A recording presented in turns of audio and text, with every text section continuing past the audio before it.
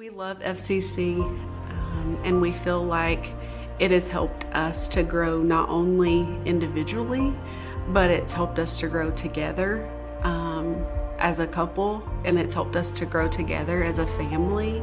This is a place that sees the mission of Christ and is the actual hands and feet of Christ, and we feel like that's one of the ways that we want to invest our time, and we want to invest our money, and we want to invest our resources in doing God's work. This is something for God's kingdom. This is something that can progress the way God wants things to go. I feel like, a lot of it has to do with, you need to be 100% committed. If you're all in, then your heart is in the right place. I think in this next season, as the church embarks on Cannonball, I personally feel like God is calling me to give. So not only with my financial resources and to step out over that 10%, but also with being able to give more in my community. So in our Sunday school group, in our small group, in FCC Kids where I serve, I feel like He's calling me to share, whether that be time, whether that be a word of encouragement, whether that be a shoulder for someone to cry on or to listen, an ear to listen. I feel like God is calling me to give in a multitude of different ways, and He's given us so much that I feel like it's hard not to have that overflow, and I can't just keep it for myself. I need to give it away. This place welcomes everybody. The shirts that we wear, love everyone. That's for a purpose. Everybody's welcome, and we want to make sure, that's known. So that's exactly why FCC means so much to me. It's definitely something that you want a church to be, because that's exemplifying the love of Christ. He loves everybody. In trying to do all that, you're fully grasping what Cannonball truly is all about. And when you do that, I feel like then you're going the extra mile to meet the needs of others, to serve others, to love people like they should be loved, to give and be good stewards of fellowship and great disciples for God's kingdom out in this world. That's what He calls us to do. Well, good morning, church. It is good to be with you. Welcome if you're a guest here. You're here on a good day. We're in the middle of a fun series. It's called Cannonball. But one of the things about this series is it requires materials. It requires a booklet, and we've got one for you. If you brought your booklet with you, great. But if you didn't bring one, no worries. We've got one for you. You're going to need it today. We're going to use it. So just put your hand up. If you don't have one of these, we'll put one in your hand. One for everybody. You don't have to share. You get your own. So just throw your hand up there. We want to get one to you. They're flying through the air. So there you go. We got some up in the balcony too. So get your hands up high so we can find you. Don't let us miss you. We'll get you a booklet. We're in an exciting season as a church. We're challenging one another to go all in our discipleship in a season of full surrender in faith and life and generosity, trusting that God wants to accomplish great and significant things through our congregation. I was talking with our elders Thursday night, and I said, okay, so what questions are you getting about Cannonball that I make sure that I answer in the service? And so here, with 3 questions they said that they were getting most often. So I'm going to answer them real quickly. Okay, number 1, they said, people are asking, how do I learn more about the building? Okay, great. You can do that in your booklet on page 17 and 18. Or you can go downstairs to the atrium, to the Cannonball Hub. We've got a big TV set up there that has pictures, and you can get more information about the building there. They said some people are asking, explain this one fund thing. Like, are we going to have a building fund and a general fund? How do I give to the general fund? How do I give to the building fund? Okay, if you have questions about that, you can turn to page 19 in your booklet, and it will explain how the one fund works. The simple version is this. all of our generosity during this Cannonball season is to Cannonball, not to a separate fund. It all goes to the same place because we have one mission. It just so happens that in this season, that mission includes a major facility investment. So it's all one gift to the Cannonball Fund over this 2-year season. The third question that they said people were asking was, okay, if it's one fund, how is that fund going to be distributed? So that's a great question. We got a little picture up here just to explain it to you. So our annual budget is right around $3 million. So over 2 years, that Waves of Ministry, that's our core budget. That's kind of the first distribution of the Cannonball generosity. The second piece are these impact projects. That will be 10% of whatever the total pledge. So this graph, this is imagining maybe our total pledge is $13 million. The impact projects will get 10% of that. That's for the projects with the hungry, planting new churches, advancing ministry preparation, global mission, those projects we've talked about. And then the remainder, the Waves of Legacy, that is what will be invested in taking the first steps toward the new and remodeled facility that we need to serve us for the next 50 years. So that's how the one fund will be distributed. Obviously, if you've got more questions about that, you can go to your booklet, pages 15 through 18. It talks more about how the funds will be used and distributed. All right, so those are some of the questions we've been getting and some answers. There was one other question. Now, this one wasn't frequently asked, but one person asked it. And so I want to address this one too because I love this question. And even though only one person asked it, my guess is others of you have this question. And the question was phrased something like this. What should I do with all this Cannonball stuff if I'm convinced that all this talk about discipleship and going all in for Jesus, all that's just a smokescreen? And really, this is just about getting more money. So one person asked that. And I love that question. Because my guess is some of you are wondering that same thing, you know? And it's a good Sunday to ask because actually today, you'll be thrilled to discover, today is all about money. We're just going to talk about money today. It's all about money. And listen, and I get that you're asking because I'm just a person just like you know, you shouldn't try. I'm not above being manipulative, right? You know, people are the worst, right? So don't trust me. I get that. That makes sense. So if that's your concern, is that, because part of Cannonball is about financial generosity. And so if you're worried that part, that all the rest is just designed to manipulate you because it's all about the money, here's what I would just say. Number one, pay attention today, because today we're going to talk about what the Bible says about generosity. And what you'll discover is that generosity is core to our discipleship.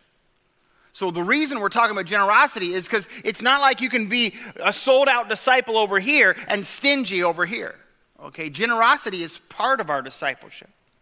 That's the first thing I would say. Just pay attention to what we're going to learn from God's Word today, and you'll see we couldn't separate them if we wanted to. And the second thing I would just say is this, is even after you hear all we're going to look at today in God's Word, if you're just still sure this is just some trick to get more money for First Christian Church, then here's what I would ask you to do. Obey God's Word, but give it to some other church. Because the only thing I care about is your obedience and submission to the Word of God. I promise that's the only thing I care about. And if your skepticism of me and my motives makes you less likely to obey Jesus, then just obey Jesus and give it to some other church that's advancing the gospel and proclaiming Christ. I would never want your skepticism of me, as well-deserved as it might be, I would never want your skepticism of me to prevent you from just absolutely surrendering to God in your life. So we're going to talk about it today. In fact, this is on purpose. You're going to be thrilled about this too. On purpose, I have written and constructed the most boring sermon I could possibly write. There'll be no props today, even though I love props. I'm a big fan of props. There'll be no clever phrases, no alliteration today, none of that. All we're going to do today, in fact, you're going to need your books. You're going to need page 53. There's a place where you can take notes on every message. Look at page 53. It's just a bunch of blank lines. And here's all we're going to do today, okay? We're going to go to God's Word. We're going to discover what are the theological foundations of generosity. And then we're going to look at what does God's Word teach about the practice of generosity. Why do we give? And how do we give? And I hope you're taking notes. You'll use every single line. We got 9 lines. We got 9 things. 4 theological and 5 practical. And I want you to just write them down. And then my challenge to you is to what we will have created by the end of the message is you'll have created a little Bible study that you can take home and do yourself. And you can read these texts. And do not be convicted by me today. Be convicted by God's Word and the Holy Spirit. And then I think it'll be clear to you the link between discipleship and generosity, and you won't have to wonder if we're somehow shoving this in, if it's somehow sort of trick. It'll just be right there in the text. So take some notes. Let's jump in. On the first line, you're going to write number 1. This is in the theological foundations for biblical generosity. Number 1, our hearts follow our money. My challenge to you is to actually write it down. Build yourself a little Bible study. Our hearts follow our money. Right next to it, Matthew 6, 19 through 21. By the way, if you miss any of these, I'll put them up at the screen at the end. You can take a picture with your phone or something, and you can get them all, because I want you to get this from God's Word. This isn't about me.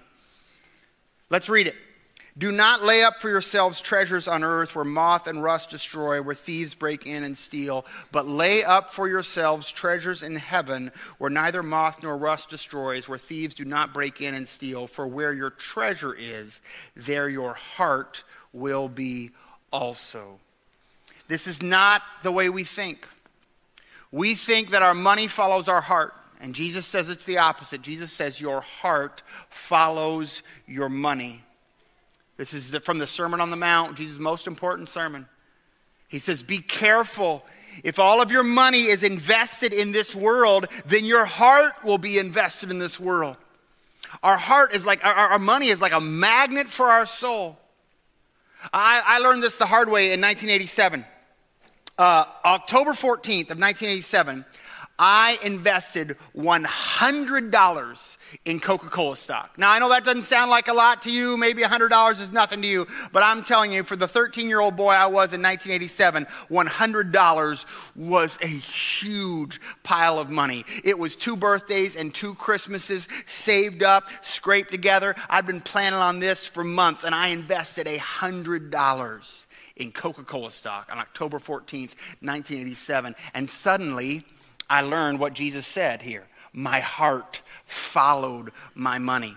On October 15th, 1987, I discovered something that I didn't even know was true before. This is before the internet, folks, but it used to be before the internet in the newspaper. There was a whole page in the newspaper of tiny little print that told you what all the stocks had done the day before. On October 15th, I woke up and to discover that my $100 of Coca-Cola stock was now $102 of Coca-Cola stock. Yes. And on October 16th, the first thing I did, I ran to get the paper and I opened up and I discovered that my $102 of Coca-Cola stock was now $104 of Coca-Cola stock. It was amazing. And I was so disappointed on Saturday to discover that the market wasn't open on Saturday. And so my wealth, my empire, my investment empire didn't grow any on Saturday, and it didn't grow any on Sunday. And a very few of you already know the punchline to this story. You know what happened to my poor little 13-year-old heart on Monday, October 19th, 1987. That was the single greatest stock market crash in the history of our nation. And my $104 was suddenly worth $50. And I was heartbroken. I had never cared about the stock market for 30 seconds in my entire life until I put my money there, and suddenly I cared about it.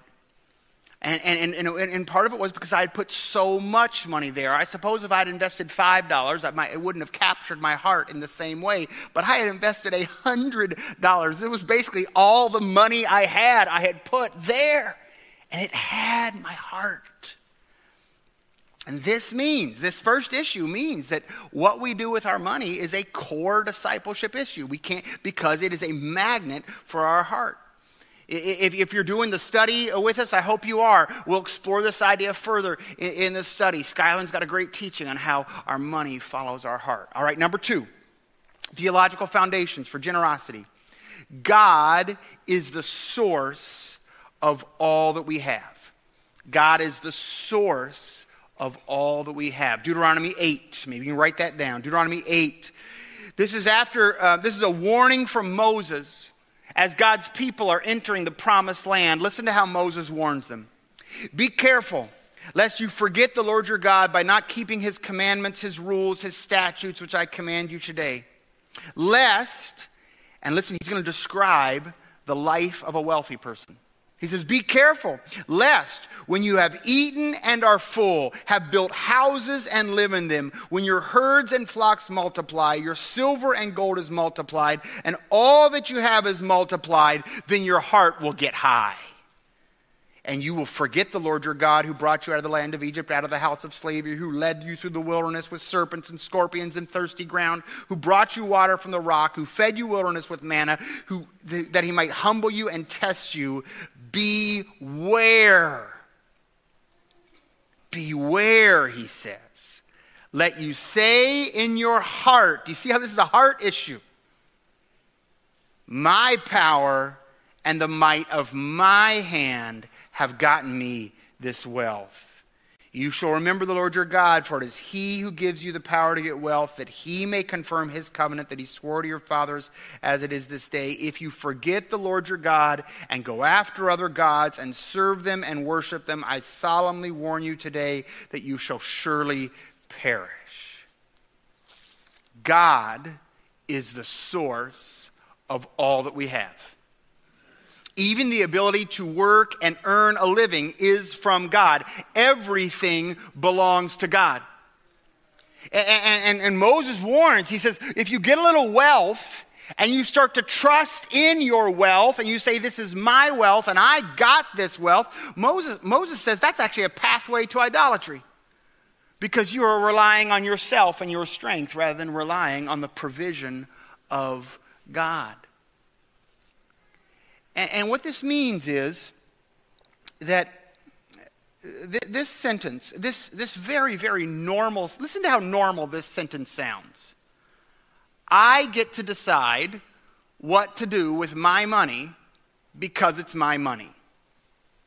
That sounds like a super normal sentence, right? Like that totally makes sense. I get to decide what to do with my money because it's my money. That sentence sounds to us super normal, and yet Moses says that sentence is in direct contradiction with the Word of God. It isn't our money. It's God's money. And just like we do with every other area of our life, we don't get to decide what to do with it. We get to submit to the will of God, and we ask God, it's your money. How do you want me to use your money? And the good news is, the Bible is clear. God wants you to use some of that money to feed yourself and care for your family. God is a generous God. You don't need to worry. You never need to be afraid to tell God, what do you want me to do with your money? God loves you more than you love yourself. But we also don't get to say, I get to decide what to do with my money, because it's not our money. God is the source of everything. Number 3, generosity is a testimony to a surrendered life. Write that down. Number 3, keep your note. Don't worry, I'll put it back if you get behind, but keep up with your notes. Because I'm not trying to persuade you. What I want you to do is go back and get into God's Word and let God's Word convict you or not. But this is between you and God. Number 3, generosity is a testimony to a surrendered life. 2 Corinthians 8, 1 through 5. This is the Apostle Paul. He's writing a letter to the Corinthian church because they had made a commitment to generosity, but they're having trouble following through. And so he writes to them. Here's what he says. And now, brothers and sisters, we want you to know about the grace that God has given the Macedonian churches. In the midst of a very severe trial, their overwhelming joy and their extreme poverty welled up in rich generosity. Boy, that sounds like a contradiction, doesn't it? Their poverty welled up in generosity. That's because we misunderstand generosity. We think that a great philanthropist who has $1 billion and gives 100,000, that's generosity. No, that's not. That's pocket change. Generosity is that which demonstrates our trust in God and anchors our heart to the work of God. In fact, it's actually easier for the poor to be generous because it takes a lot less to anchor their heart. What's hard is for the wealthy to be generous because it would take a lot to really anchor your heart. He says their extreme poverty welled up in generosity. For I testify that they gave as much as they were able and even beyond their ability. How is that possible? Well, because God provides, not us. Entirely on their own, they urgently pleaded with us for the privilege of sharing in this service to the Lord's people, and they exceeded our expectations. They gave themselves first of all to the Lord, and then by the will of God also to us. Listen to that. Look at that order right there. They gave themselves first to the Lord. And because they were all in with Jesus, generosity flowed out of that. Generosity is a testimony of a surrendered life. Number 4, generosity protects us from idolatry because it anchors us to God. Generosity protects us from idolatry because it anchors us to God. Here's Jesus again, Matthew 6, the Sermon on the Mount. No one can serve 2 masters. For either he will hate the one and love the other, or he will be devoted to the one and despise the other. You cannot serve God and money. You cannot serve God and money. Therefore, I tell you, do not be anxious about your life, what you'll eat or drink, or your body, what you'll wear. Is not life more than food, the body more than clothing? Look at the birds of the air. They neither sow nor reap nor gather, but your heavenly Father feeds them. Aren't you of more value than they? And which of you, by your worry, can add even a single hour to your life? And why do you worry about clothes? Look at the lilies of the field. They neither toil nor spin. But I tell you, even Solomon in all his glory was not arrayed like one of these. But if God so clothes the grass of the field, which today is alive and tomorrow is thrown in the oven, will he not much more clothe you, O you of little faith? Jesus says that our clinging to our wealth is a demonstration of a weakness of our faith. Therefore, do not be anxious, saying, what shall we eat, or what shall we drink, or what shall we wear? For the Gentiles seek after these things. Your heavenly Father knows that you need them, but seek first the kingdom of God and his righteousness, and all these things will be added to you. This is why we teach on biblical generosity. Because Jesus says that there's a war of worship in our souls. Are we going to worship the things of this world, or are we going to worship the God who gives them to us? And when we put God first, we use our money God's way, we trust in God for provision, our lives are anchored to God by the work of generosity through us. Because what you put first is what you really worship. And what you rely on is what you really worship. And where your hope is found is what you really worship. And what you trust in is what you really worship. All right. Catch up in your notes. You're going to take this home. You're going to read it. You're going to study it. It doesn't matter if I convince you. It matters if the Word of God and the Spirit of God convict you. Maybe take a picture with your phone if you're having trouble keeping up. Number 1, our hearts follow our money. Number 2, God is the source of all we have. Number 3, generosity is a testimony to a surrendered life.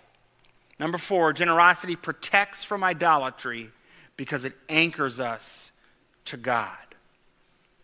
All right, I had about 3 more in my notes, but you're not getting all of them. So if you want more, I'll give you more another time. Now let's talk about how we give. Does the Bible have any commentary about how we give? And yes, it turns out the Bible has a ton to say about how we give, so I hope you got some lines left. Number 1, the most common instruction the Bible gives about how we give is this: give first. This instruction shows up in God's Word hundreds and hundreds and hundreds of times. It is the clearest and most often repeated instruction about generosity to the work of God's kingdom. Give first. One example, Proverbs 3. Honor the Lord with your wealth, with the first fruits of all your crops. Then your barns will be filled to overflowing, and your vats will brim over with new wine. In January, we studied the festivals of the Jewish calendar, and we discovered that 3 of the 7 festivals were harvest festivals. And in every one of the harvest festivals, the first thing you did at a harvest festival was you gave the first fruits of your crop to God. Now you may be thinking to yourself, it seems awfully risky to give to God first. What if you run out of money for important things later? Well, yeah, it is risky. If you were a farmer and you gave the first fruit of your harvest to God, well, what if there's a windstorm the next day and your whole crop is destroyed? Or what if there's a disease that kills all your cattle? To give first to God is risky. That's what makes it a declaration of faith. It is a declaration that we trust that God is sufficient to provide for our needs. So it's risky, but it's trusting. It anchors our hearts to God because we become dependent on God for our needs. We could find this instruction all over the place. And the consistent instruction to give first to God makes us realize this. If we fail to give first to God, well then first of all, we'll only give God the leftovers. And giving God the leftovers doesn't anchor your heart. It just doesn't. You are not invested in that gift if it's your leftovers. But secondly, we rob God of the chance for meeting our needs in miraculous ways. And everybody I know who has spent their whole life giving first to God has a story of where God has met their needs in miraculous ways. Everybody I know has that story. And that testimony matters to me. I've got stories like that, and that testimony matters to me. And we take that chance away from God if we do not obey the Bible and give first to God. Number 2, give proportionally. Again, after giving first, the second most frequently taught thing in Scripture about our giving is that giving should be in proportion to our income and our wealth. We could look at lots of Old Testament texts that talk about tithing. Tithing was the discipline of giving 10% of your income to the work of God. Tithing is not commanded in the New Testament, but this principle of proportional giving shows up all throughout the New Testament. Here's one example from 1 Corinthians 16. Now about the collection for the Lord's people, do what I told the Galatian churches to do. On the first day of every week, there's give first again. I told you, it pops up everywhere. Each one of you should set aside a sum of money in keeping with your income. That is the instruction to give proportionally.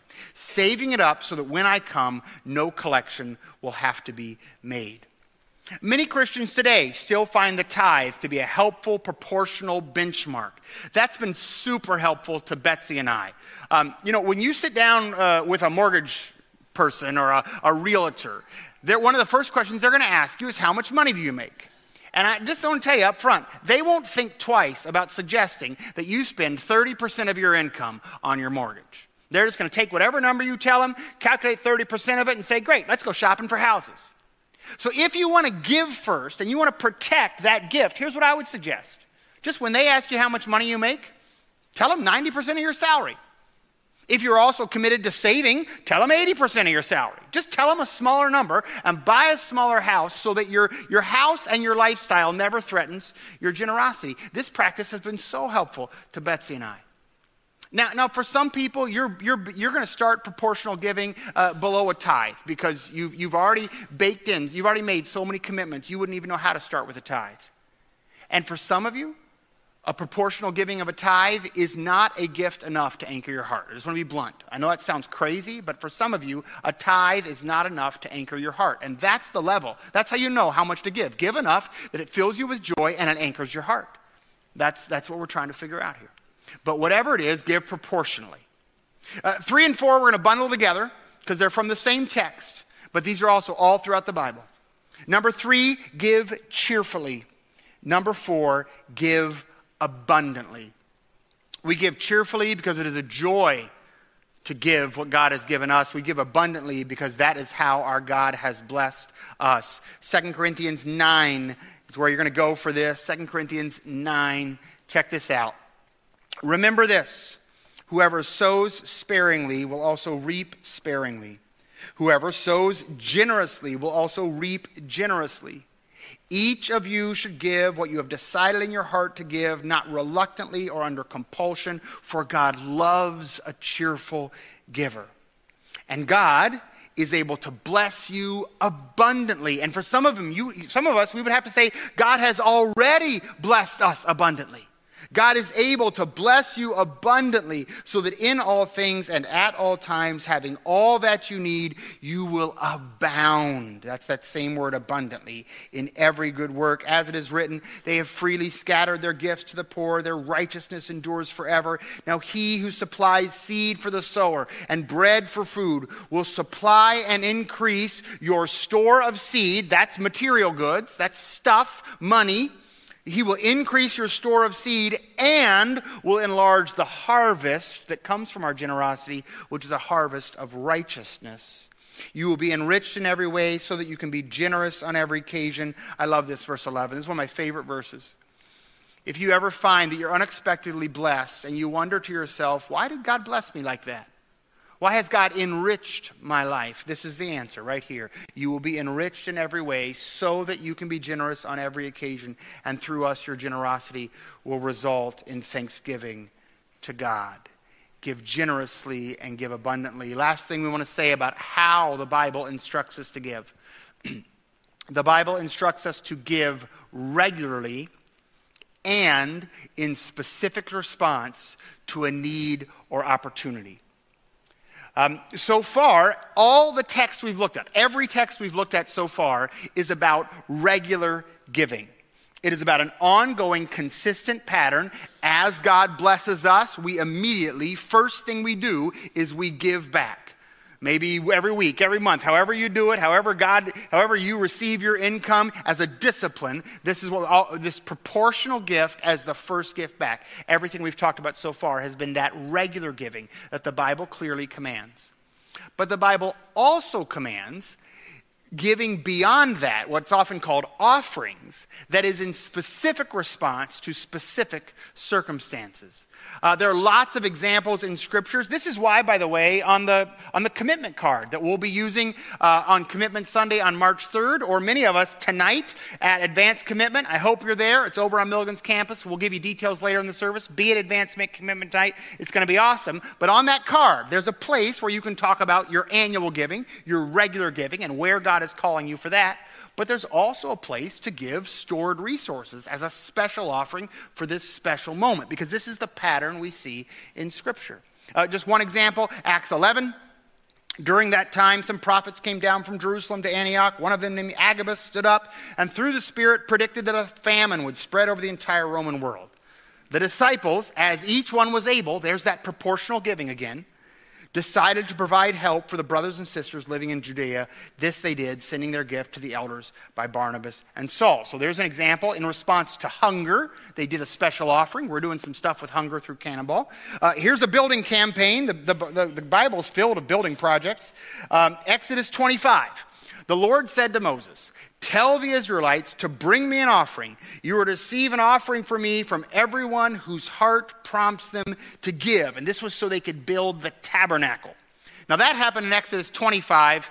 Unfortunately, there were some distractions. There was this thing with a golden calf. It was a deal. So it actually took him 10 chapters to get around to doing this. But here's what happens in Exodus 35. Moses says to the whole Israelite community, "This is what the Lord commands. From what you have, take an offering for the Lord. Everyone who is willing to bring to the Lord an offering of gold, silver, bronze, blue, purple, scarlet yarn, fine linen, goat hair, ram skins dyed red, durable leather, acacia wood, olive oil, spices for the anointing oil, fragrant incense, onyx stones, gems, everything. Oh, also bring your skills, because we're going to have to build a tabernacle for the Lord." And this is the pattern we see, that there was regular ongoing giving for the work of God's purposes, and then there were special offerings for feed the hungry, build buildings, advance mission opportunities, all sorts of different special offerings throughout God's word. All right, let's sum that up. Take a picture if you need it, if you lost track of your notes, or fill in the gaps in your notes. How does the Bible tell us to give? What's the how? The Bible tells us to give first, give proportionally, give cheerfully, give abundantly, give regularly, and in specific response to need or opportunity. And what I want to say to you is, don't be convinced by me. Take some time. Take this list. Take the notes. Take your booklet home. Open your Bibles. If you need a Bible, they're under the chair in front of you. Just grab a Bible. Take that one home. Read the Word of God and ask yourself, is this a place where I need to move forward in my discipleship? Am I giving in a way that anchors my heart? Am I giving first before all, putting this as a priority before everything else? And just ask yourself, am I living in a way God's Word calls me? I will tell you as a matter of testimony, I know so many people that are living this way, that have studied God's Word in this way and are living in obedience to God's Word in this way. And the blessing that multiplies in their life spiritually is so profound. And I want you to experience that. I could tell you so many stories, but one story I do want you to hear. This is Cal and Brenda Wilson, and they've been trying to live this way for a long time, and they just wanted to tell their story a little bit. Here they are. We got connected through Cal's boss, who at the time who was Bob Sluter. And Bob invited Cal and I to church, and we came, and we stayed. So we've been here for a long time. Whenever we came as an early married couple, for the first several years, we didn't attend any kind of a Sunday school class. But then Joe and Sue Sutherland, they had an affinity for young people, young married couples. And so that Sue started a Sunday school class called the Home Builders. Sue was an excellent teacher, and she had a challenge every Sunday. We were having a lesson on generosity that time, and we were studying tithing within the Bible, and tithing is a huge stretch for a young couple to immediately break out and start tithing 10% of your income. So the message Sue had was, start somewhere. Just start somewhere. Everything is God's. He's given it to us, and He's asked us to give back to Him and support His missions. So we started, we can remember it was 3% that we started at way back then, and it just affected our lives. We'd been giving before, but, not a percentage. And so we decided we would give the 3%, and it had to come first. That check was the first check we wrote. By the end of the month, it was getting close, but maybe that month nobody had strep or had to have medication that we had to buy. But it all worked out. The 3% worked out. And as years went on, the percentage went up. Well, we weren't satisfied at the 3%. And we immediately began to think of ways, and if we could, and we did. And then, of course, as you have kids in college and those kind of things, that challenge holds you back somewhat. But all through those years, in our career, we have just moved up the ladder. And then it just became a way of life. You've heard it said that you should fashion your life with giving 10%, saving 10%, and living on the rest. And in today's society, that's really hard to do because our society wants us to spend everything on ourselves. But we made that commitment that we would do that, and God has really blessed us and refilled the bucket a number of times. So much of what we receive is from the church. As we get more involved in the church, and I'm talking about the people get more involved in us. The church is God's work here, and if we don't support it, no one else is going to support it. The society is not going to support it. So, and we're called really to support the kingdom. So it just became a commitment. I serve in the safety team, and the number of new faces that I see is incredible. The number of people that I don't recognize is incredible. We need a place for them. We need to realize that the church has a mission, And that mission is to reach as many people as possible. In just the same way that we were reached years ago, they need to be reached. And since we're here with the assets, we need to support the church.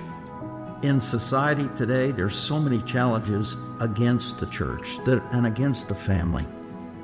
We need to do what we can to offer opportunities. So we need to be strong. The church needs to be strong. It needs to be a place of sanctuary. It needs to be a safe place that our kids can come, and a loving place, and a place where people can be drawn to know Jesus.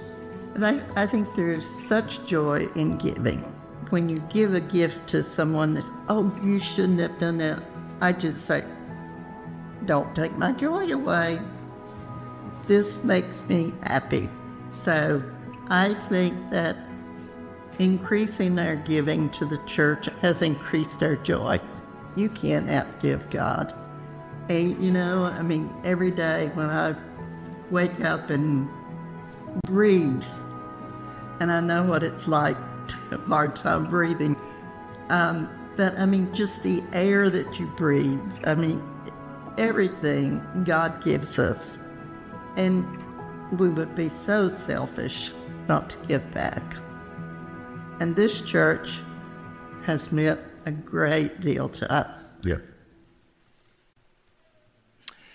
Cannonball discipleship will always include sacrificial generosity.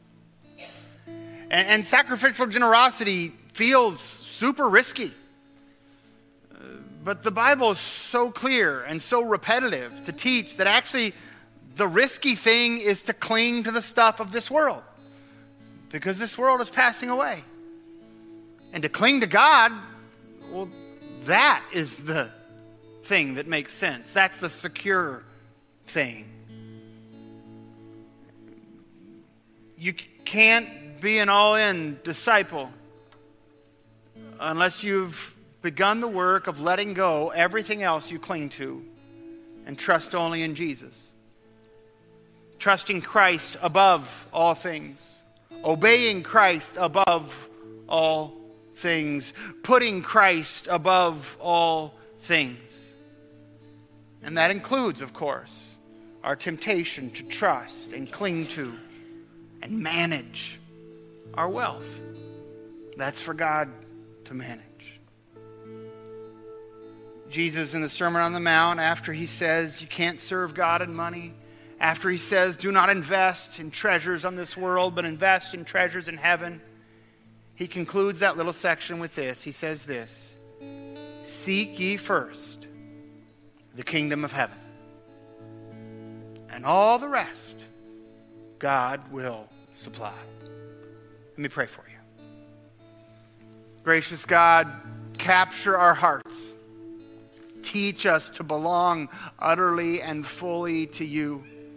And guide us if there's a next step we need to take in generosity or service or love, whatever our next step is, God, would you just make that clear from your word? Speak to our hearts. Convict us by your Holy Spirit. We pray this in Jesus' name. Amen.